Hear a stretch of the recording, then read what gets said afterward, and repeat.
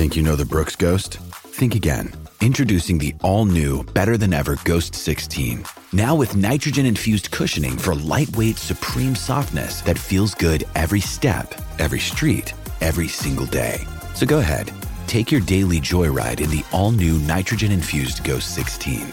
It'll turn your everyday miles into everyday endorphins. Let's run there. Head to brooksrunning.com to learn more. You're listening to a flash briefing from MLive with your host, Jessica Shepard. This is Michigan News from MLive for Tuesday, February 22nd. An audit finds institutional failings within Michigan's Adult Protective Services program. Michigan men's basketball coach Juwan Howard is suspended for the rest of the regular season, and Detroit is still without access to recreational marijuana years after state legalization. Michigan officials trusted to protect vulnerable adults failed to refer to law enforcement 10 out of 37 cases where alleged criminal activity occurred, according to a performance audit released by the Auditor General's office. The report, which contains dozens of examples of institutional failure, suggests that improvements are needed during the launch of Adult Protective Services investigations. APS, which is directed by the Michigan Department of Health and Human Services, provides protection and assistance to vulnerable adults.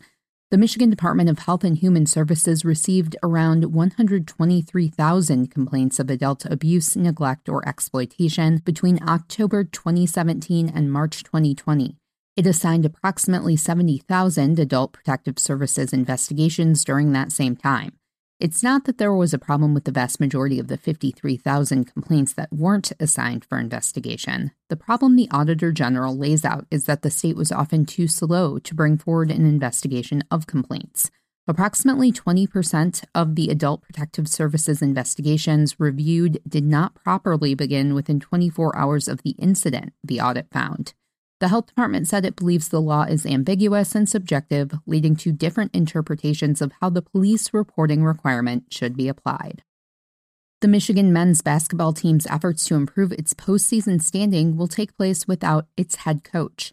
Juwan Howard was suspended 5 games through the remainder of Michigan's regular season and fined $40,000 for his role in a brawl at the conclusion of the game at Wisconsin on Sunday. The Big Ten announced the punishment on Monday night. Wisconsin head coach Greg Gard was fined $10,000, but was not suspended. 2 Michigan players and 1 Wisconsin player were each suspended for 1 game. All suspensions are effective immediately. The individuals punished were all in violation of the Big Ten's sportsmanship policy, according to the conference's statement.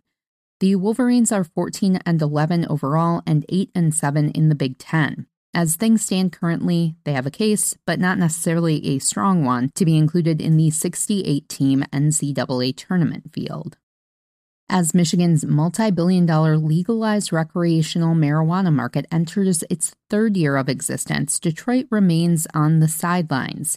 Detroit Council President Pro Tem James Tate, who spearheaded drafting of the original Detroit marijuana licensing ordinance that's tied up in a federal lawsuit and now a revised version, remains hopeful the city will issue recreational marijuana licenses this year. But some attorneys who spoke with MLive say it doesn't look like Detroit will be hitting the field anytime soon. If the tweaked version of the law introduced before Detroit City Council on December 8th is stalled by another lawsuit, attorney Mark Levine of the Cannabis Council, a Detroit firm focused on marijuana law, said frustrated activists are flirting with the idea of putting a ballot proposal before voters themselves. Although Detroit was among the first Michigan cities to allow medical marijuana businesses, recreational marijuana businesses remain illegal in the city.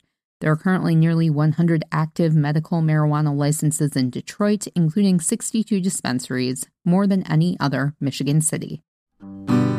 You can always find the latest Michigan news by visiting mlive.com and make sure to check us out on Facebook, Twitter, and Instagram. We'll be back here tomorrow with more Michigan news from MLive. Thanks for listening and have a great 2022.